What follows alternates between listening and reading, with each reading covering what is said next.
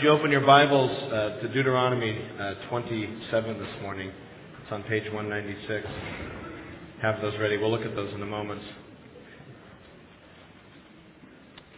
As Seth said in his prayer, a number of our youth are away at camp this weekend. We've got 80 high school students away at youth camp, another 20-some adults. And since our youth are away, our teenagers are away, and my two teenagers are away, I thought this would be just a good time to kind of vent about teenagers a little bit. Why do teenagers find it so necessary to always speak in the superlative? With my teenagers, everything is either the best or it's the worst. They're always speaking in such extremes. I'll be like, hey, do you guys want to pick up some dinner? You want me to go buy Taco Bell? And one of them will say, oh, I love Taco Bell. It's the best. Taco Bell's awesome. And the other one will say, I hate Taco Bell. Taco Bell's the worst. Let's never go there. It's like, Taco Bell's Taco Bell. It's probably not the best. It's probably not the worst. But it's so extreme. They talk about music, and it's always love and hate, right? Do you like Lil Wayne? I love Lil Wayne. Oh, I hate Lady Gaga, or whatever it is. And it's just a funny thing. I suppose they can't be blamed in a soundbite culture where you have one chance to say something in a soundbite. How do you get people's attention unless it really is a little bit dramatic and overstated? I've listened to one of the presidential debates just to kind of see what's going on. And, I realize, okay, this actually is not a debate. This isn't an actual exchange of ideas. This is a soundbite contest where you're trying to get a zinger in or a one-liner that's going to make it onto the news that will somehow encapsulate something or overthrow the other person. But marketing is that way. There's nobody spends money on a commercial on TV to say their product is pretty good. It's always revolutionary, life-changing, award-winning, the latest thing. And what's kind of funny is, in a culture where everything is either epic or apocalyptic, like nothing becomes epic or apocalyptic, like everything is kind of like, well, it's not really that big of a deal. We become desensitized to that language. It's like the old R.E.M. song, it's the end of the world as we know it, and I feel fine, because, it's always the end of the world, or it's always the best thing ever. So I struggle a little bit as we come to Deuteronomy chapter 27 and 28, because as I was studying this, I feel that what we need to talk about this morning is actually the best thing ever. And what we have to talk about this morning is to actually study the worst thing ever. But I say that, and it sounds already kind of melodramatic and overblown. But, logically, there has to actually be a best thing that human beings can experience or know. And logically, there actually has to be something that truly is the worst thing. And yet, we have a hard time believing that there is such a thing, because, everything is the best and the worst, right? But here it actually is. And so here's my proposition I want to put out on the table today.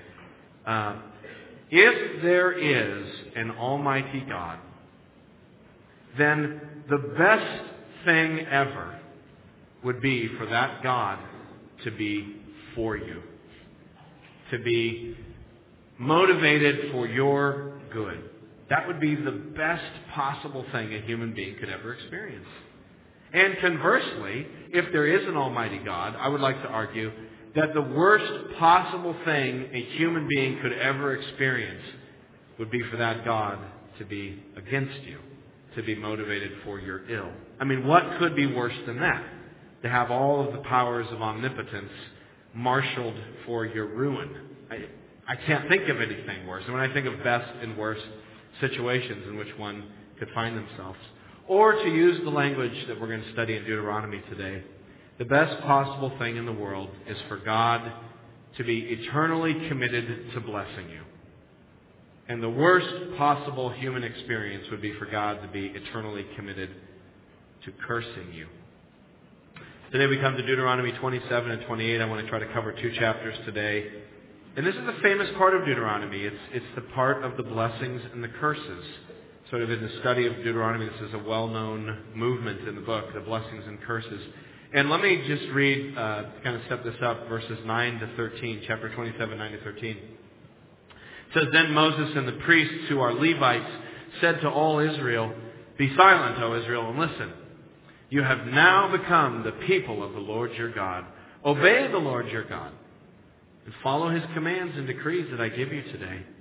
On the same day Moses commanded the people, When you have crossed the Jordan, these tribes shall stand on Mount Gerizim to bless the people: Simeon, Levi, Judah, Issachar, Joseph, and Benjamin.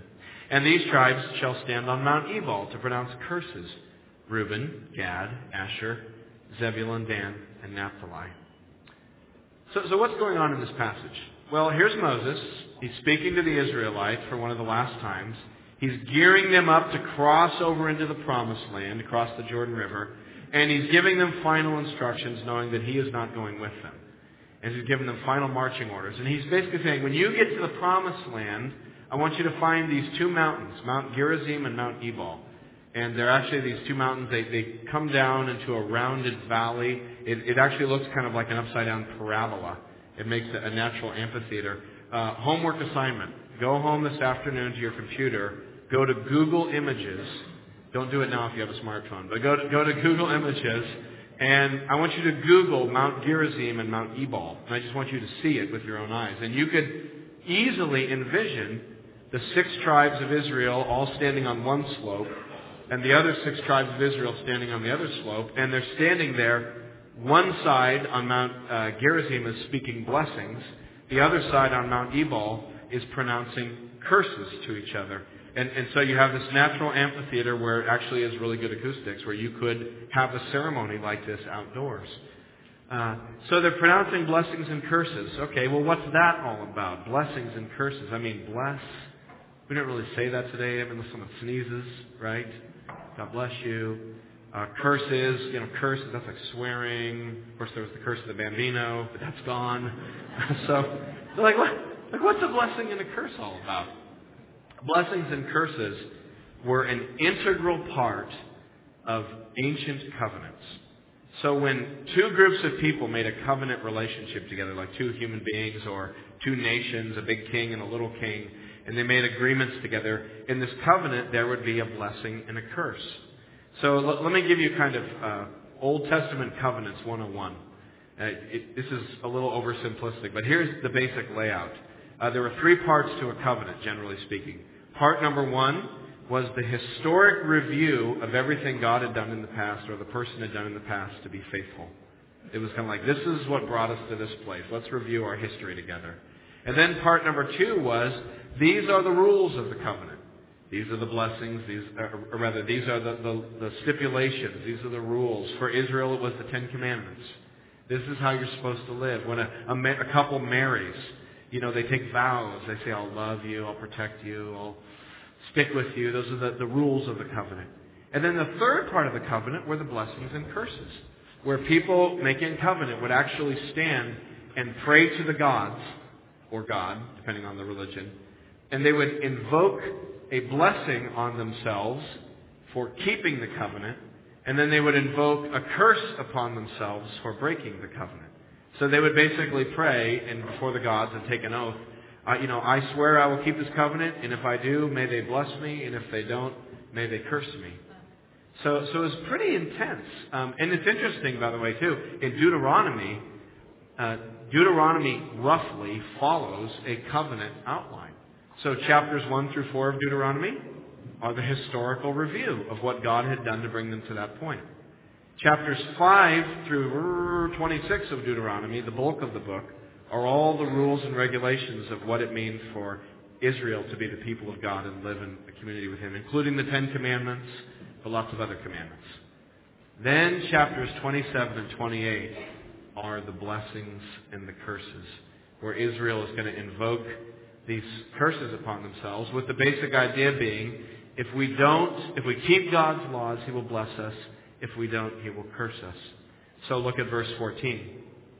The Levites shall recite to all the people of Israel in a loud voice. And then they do these curses. Cursed is the man who carves an image or casts an idol, which is the first commandment, second commandment. Don't worship other gods, don't make idols. So if you break the first two commandments, cursed is that man. Or verse 16, here's the fifth commandment. Cursed is the man who dishonors his father or his mother. Then all the people shall say, Amen. So if you break the commandment, a curse. Or again, just to kind of show you one more example. Verse 17, cursed is the man who moves his neighbor's boundary stone. Another law. And the people shall say, Amen. So you have these 12 curses here in chapter 27. You can read through them if you like. And again, it's if you break the law, the curse comes. If you keep the law, the blessing comes. That's the structure of chapter 28. Look at chapter 28, verse 2, where we get a detailed list of the actual blessings and curses.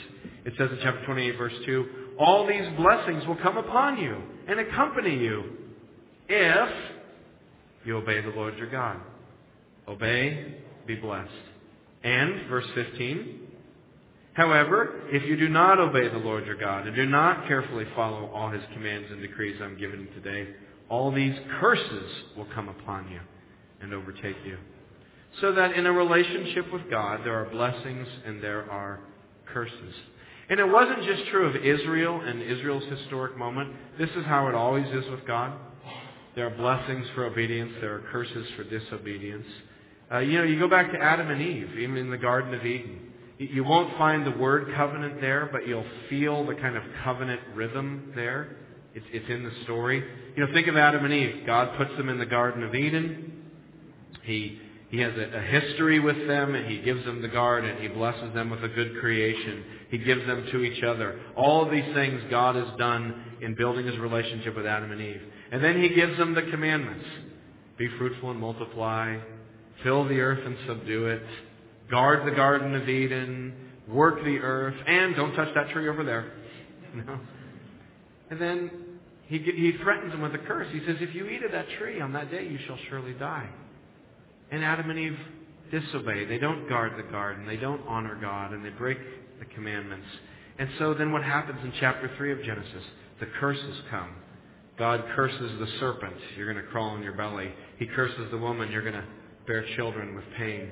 And He curses Adam, and He curses the ground. The ground is going to be tough to work. Your work is going to be cursed. And ultimately, you're going to return to the ground. And so death will come. And as Adam and Eve are kicked out of the Garden of Eden, they're cut off from eternal life. And they live in the world that we know today, which is a world where the world is cursed with sin. And so we live in this world today, a world under the curse of God. At one level, the world is good, because God made the world and He said it is good. And yet it's like this curse is on it. It's like an oil spill on clean water. Imagine a pool of clean, refreshing water, but imagine an oil spill covering it. So that if you were to take a cup and try to get clean water out of it, you never could, because that oil is going to always taint whatever you try to scoop up. And that's how this world is. It's a good world that God's made, but there's this spill of sin and curse that just sticks to everything that we try to do. And it seems to undercut even our best intentions. And even the noblest aspirations of human beings are always sort of hobbled by our natural sinful tendencies and by the curse of God that rests on the world. And ultimately death is the final manifestation of this curse. So here we have this reality that to relate to God is to enter into a realm of blessings and curses. That's probably a strange concept for people today. My guess is people are pretty cool with the idea that if there is a God, He would bless them. But we struggle with the idea that God might curse anybody. I mean, maybe really bad people. Hitler and Osama bin Laden and, butchers and really bad people. But like most people, He would bless them, right? Because God is generally decent, we would kind of think, if there is a God. You ask people, what's God like? And I think for a lot of people today, God is a friend, or maybe God is sort of a cosmic EMT. You dial Him up in an emergency. 911, help! I'm in a bind, and God, He comes and He fixes you, saves you again. I promise, I'll be better. I'll change my life. Okay, don't worry about it. And then God goes away to heaven and to the hospital and waits for your call again. Or for some of us, God is the higher power who inspires us to overcome vices. and addictions. Or maybe God is more like kind of a benevolent force in the world that if you stay positive and optimistic, you'll be able to channel that positive energy for the realization of whatever your dreams are. And however God is portrayed, it's typically in some kind of positive sense like that, where it's a God who would bless, but certainly not a God who would curse. A God who's kind of chilled out, hanging out, waiting for you if you need Him. If not, that's cool. You've got your own life. But if you need me, I'm here. I can get involved with you. That kind of God would bless, but He would never curse. And there's bits of truth to those versions of God. I mean, God is a helper. He is a Savior. He does rescue those who call out to Him. But there's like big parts that are missing in that version of God. And one of the central things we learn about God from the Bible is that, yeah, He's a helper and He's a Savior and He's the friend of sinners. But He's also, here's the template, the Holy King. He's the King. And He calls forth our obedience. And He deserves it. Because He's Holy King. And gracious and loving, yes. But at the center is God on His throne. It's God entering into covenants with Israel saying, this is how you will be. I've been reading a little bit of Ezekiel lately with my two little kids, and we were reading Ezekiel 1 where the prophet Ezekiel has this vision of God on His throne. And, it's great to ask my kids, like, why is God sitting on a throne? What does that mean? And they think about it, and my little 7-year-old goes, because He's the King? I'm like, right. What does that mean? Let's think about it, that God is a King. And because He's the King, and because He's a holy King, He's not some messed up despot. He's the holy King. The thing about Him is God is worthy. He's worthy of my obedience. He's worthy of my praise. He's worthy of my trust. He's worthy of my time. He's worthy of my money. He's worthy of my blood, sweat, and tears. He's worthy of my life. He's worthy. There's so many people want stuff from me, but it's not worthy. But God is worthy of everything that I have to give and more. Because He's the Holy King and He's my Creator, the Creator of heaven and earth. And so He calls that forth not just from Israel, but in Adam He calls it forth from all creation. Obedience and love and honor and trust. And so when we press in closer to God, when we align ourselves with Him and follow Him and honor Him as our King and love Him, we enter into the sphere of blessing. It's the sphere of life, the sphere of joy is to be with God. And when we turn our backs on God and we go away searching for our own version of happiness, a self-created reality where we sort of take the role of our own gods in some sense and try to create our own blessing, we move away from God and we forsake Him and we enter into the realm of the curse. It's in Eden or out of Eden. It's in the promised land or out of the promised land. And it's all depending upon our obedience. Will we obey Him and trust Him? What does it look like when God blesses? What does it look like when God curses? We keep using those words, but let's get a little more specific. What does that feel like to be blessed by God or to be cursed? That's chapter 28. The whole of chapter 28 is a more nitty-gritty, detailed description of the blessing of God and the curse of God. I won't read all of it, but let me just read some highlights or some snippets, just give you a feel for it. Look at the blessing of God. What does it look like to be blessed by God? Look at chapter 28, verse 7. The Lord will grant that the enemies who rise up against you will be defeated before you. They will come at you from one direction, but flee from you in seven. The Lord will send a blessing on your barns and on everything you put your hand to. The Lord your God will bless you in the land He is giving you. The Lord will establish you as His holy people, as He promised you on oath, if you keep the commands of the Lord your God and walk in His ways. Then all the peoples on earth will see that you are called by the name of the Lord, and they will fear you. Verse 13. The Lord will make you the head, not the tail. If you pay attention to the commands of the Lord your God that I'm giving you this day and carefully follow them, you will always be at the top, never at the bottom. That's the blessing of God. It's prosperity, it's safety, it's security, honor, glory. dignity. That's what it's like to be near God, because He is life, He is safety, He is glorious and wonderful. And of course, we've got to remember that these are the blessings of God sort of expressed in a very this-worldly sense, which is where Israel dwelt. It was kind of a very this-worldly kingdom. But Israel in the Old Testament prefigures the kingdom of God in the New Testament, which transcends this world, that looks forward to kind of an eternal blessing of God in the new creation. So there's an eternal aspect to this blessing we discover in the New Testament that goes on forever. I mean, that's what heaven is to be with God forever, happy, joyful, exhilarated, fulfilled, because we are with Him, because He is life. He is the joy itself. When you do a scan of what is best in the universe, there's only one contender. It's God. God is the greatest. He's the most beautiful, the most desirable, the most wonderful. And then there's this huge gap of infinite dimensions. And then there's like everything else. In between everything else and God is the distance between the greatest thing and everything else. He is what our hearts desire, even if we don't realize it. And so that's the blessing of God, is to have God ultimately, and the life and the joy that comes in knowing Him. What's it like to be cursed by God? Well, verses 15 all the way to verse 68. Look at that. There's homework assignment number 2. Read that today. And just sit there and kind of meditate on the curse of God. It's heavy. Let me read some snippets. Verse 20.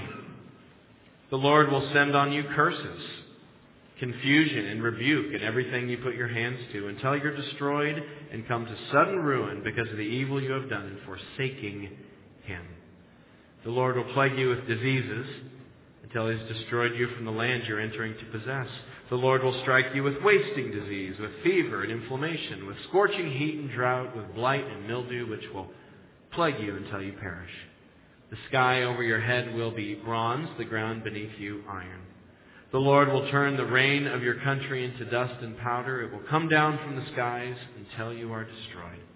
The Lord will cause you to be defeated before your enemies. You will come at them from one direction, but flee at them from 7, and you will become a thing of horror to all the kingdoms of the earth. Look at verse 30. You will be pledged to be married to a woman, but another will take her and ravish her. You will build a house, but you will not live in it. You will plant a vineyard, but you will not even begin to enjoy its fruit. Your ox will be slaughtered before your eyes, but you'll eat none of it. Your donkey will be forcibly taken from you and will not be returned. Your sheep will be given to your enemies. No one will rescue them. Your sons and daughters will be given to another nation.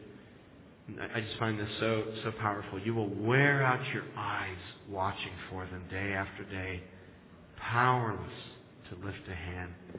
You know, to be in misery and to be powerless to change your situation. Verse 45. All these curses will come upon you. They will pursue you and overtake you until you're destroyed, because you did not obey the Lord your God and observe the commands and decrees He gave you. They will be a sign and wonder to you and your descendants forever. And then just one more. Look at verse 65. Among those nations you will find no repose, no resting place for the sole of your foot. There the Lord will give you an anxious mind, eyes weary with longing, and a despairing heart. You will live in constant suspense, filled with dread both night and day, never sure of your life. In the morning you will say, oh, if only it were evening. And in the evening, if only it were morning. Because of the terrors that will fill your heart and the sights that your eyes will see. What a terrible thing to be under the curse of God. There's nothing worse than to have the power of God marshaled against you.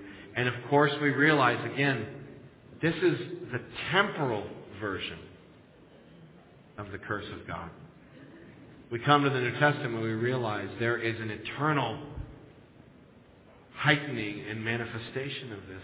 You know, that's what hell is. Like, what's hell? You know, is that little guy with a red suit and a pitchfork. You know, what is in hell? Hell is the place of forever being under the curse of God. It's the curse with no respite. it goes on and on. It's the soul sinking down in despair with no hope through all eternity, because we've rejected the infinite goodness and wonder of God, and so there's an infinite crime to match, a punishment to match the crime. You know, we're afraid of so many things in this world. We're freaked out by the economy. It's like every day you look for good news. People keep talking about the recovery. It's like, what recovery was that exactly? You watch the foreign market, you look at the euro. I mean, it can really freak you out. People are freaked out about politics. People are scared to death that Obama will be president for another year. Other people are scared that one of the Republican candidates will be president for 4 years. Different people get scared by candidates. Some people on different sides of the aisle. It's the end of the world if this person becomes president. The end of the world if that person becomes president. Some people are terrified by health issues, and we're scared about things for our kids. We're scared of a lot of things, some legitimate and some illegitimate. But we don't fear the one thing we really should fear, which is God Himself. You know, there is no fear of God in the land. Is there fear of God in the church? Do we fear Him? Do we stand in awe at Him as the holy King? What is it that really has us in our place, in a sense? And until we fear God, we'll never start asking the right questions. You know, one of the things that happens in a revival, when great awakenings come upon a people, like happened here in New England in the 18th century, when revivals come, one of the common characteristics is that people start to fear the Lord.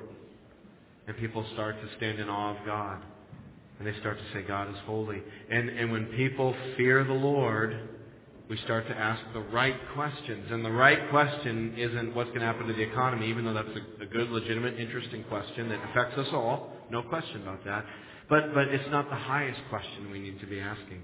The highest question we should be asking is, how can I, a sinful person, escape the curse and receive the blessing? When we start to see that the biggest issue facing us is dealing with our Maker, how do I escape the curse and receive the blessing? And it's not until I begin to really fear God and start to ask the right questions, to be scared of the right things, to be concerned about the right things, or most concerned about those things. How do I escape the curse and receive the blessing of God? That I will be ready to hear the right answer and be open to the answer, which is that God has answered the question for us by sending His own Son, Jesus Christ. Jesus is God's answer to the question, how can we escape the curse and receive the blessing? Think about Jesus, just briefly, as I wrap up here. Just think about Jesus through the twin lenses of blessing and curse that go together. A blessing and a curse. Jesus, think about it through the lens of blessing. Jesus secured the blessing. He's the one guy who kept all the rules, who obeyed the Father perfectly, so that He actually earns and deserves the eternal blessing of God. It's all His.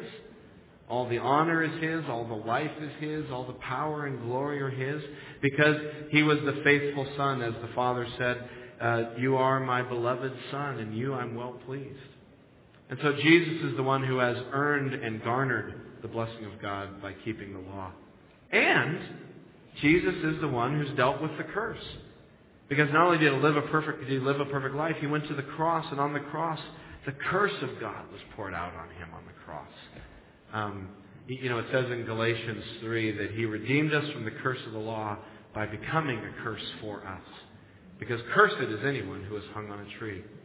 And so when Jesus was on the cross and He was crying out in a loud voice, my God, why have you forsaken me? He was crying that because the curse of God was upon Him in that moment. You know, that cry, my God, why have you forsaken me? That is the cry from hell. To be forsaken by God forever, and to be despairing. And there He was on the cross, the beloved Son of God, bearing a curse that wasn't His own, it was ours. But on the third day, of course, He rose from the dead. Because He was bearing my curse, not his. And he had earned the blessing. And so even though he had borne a curse, because he had earned the blessing, life was his. Death could not hold him. He rose from the dead because it's all his. And now Christ is alive, and he extends his hands to welcome anybody who will come to him and be in him, to receive him by faith. And what's so cool is once we receive Christ by faith, we become in him, and his blessings become our blessings, and my curse becomes his curse, and he's borne it. It's amazing that I have hope of eternal life and blessing, not because I'm anything or because of my report card, but because Christ has secured the blessing, and he's sharing it with his people freely. And I don't have to worry about the curse, despite my report card, because I know that it has been borne by Christ. And so my confidence before God rests squarely on Jesus, who has earned my blessing and borne my curse, and nothing can separate me from him. What confidence does she give us as Christians? What strength as Christians? We can face sin in our lives. One of the things we wrestle with even as Christians is temptation and sin, shortcomings in our character. And the way you battle sin is by replacing your desire to sin with a greater desire. And that greater desire is Christ himself. When I'm becoming more and more excited about Christ, knowing him and being in a relationship with him, what happens is it's like the sunlight and water of my affections go here, and those affections for Christ grow, and my affections for the things of the world start to wither like a plant that has no water and no sunlight, because I desire something greater. So if you want to desire something greater, there's nothing greater desire than Jesus and the hope of blessings in him. It's that identity of being in Christ, of sharing his blessing and him taking my curse. It's that being in Jesus that helps me get through the hard times. You go through difficult times in life, and you know that God is still with you because Christ has died for you. Some of us here have gone through hard times in life. It'd be interesting to find out who's had the hardest life. I don't know, we had to be like American Idol, we could bring different contestants up on stage. People would tell their stories, we could all vote, find out who's had the hardest life. Like somebody here has probably had a harder life than somebody. Well, you think that's bad. You should hear what happened to me. This is how I grew up.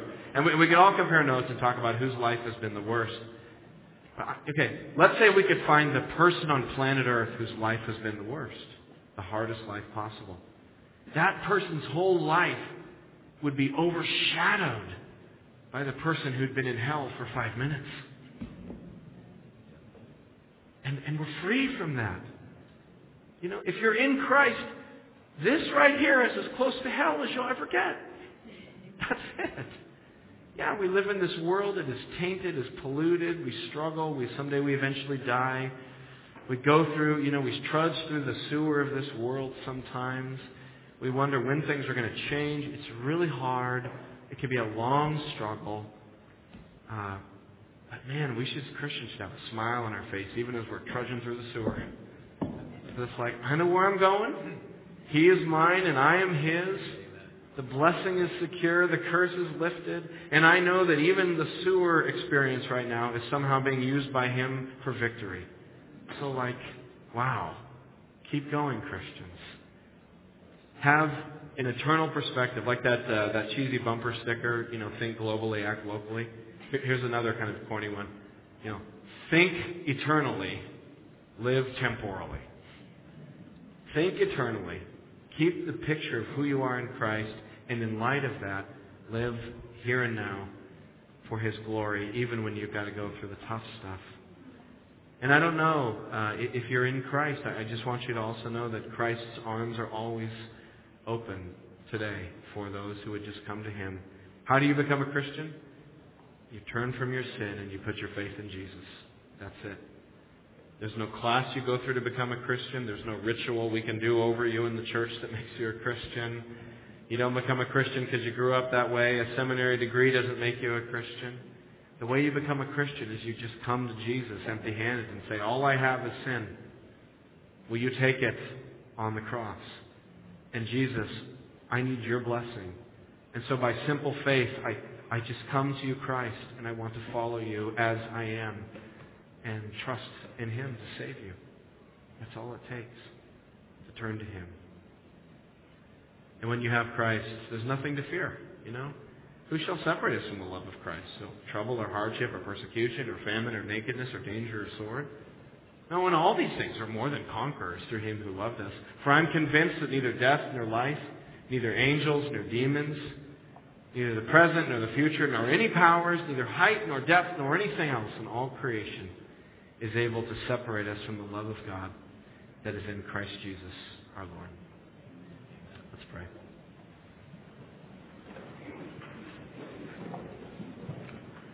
Lord, we love you. We glorify you. And Jesus, we want to praise you this morning because you alone have earned the blessing.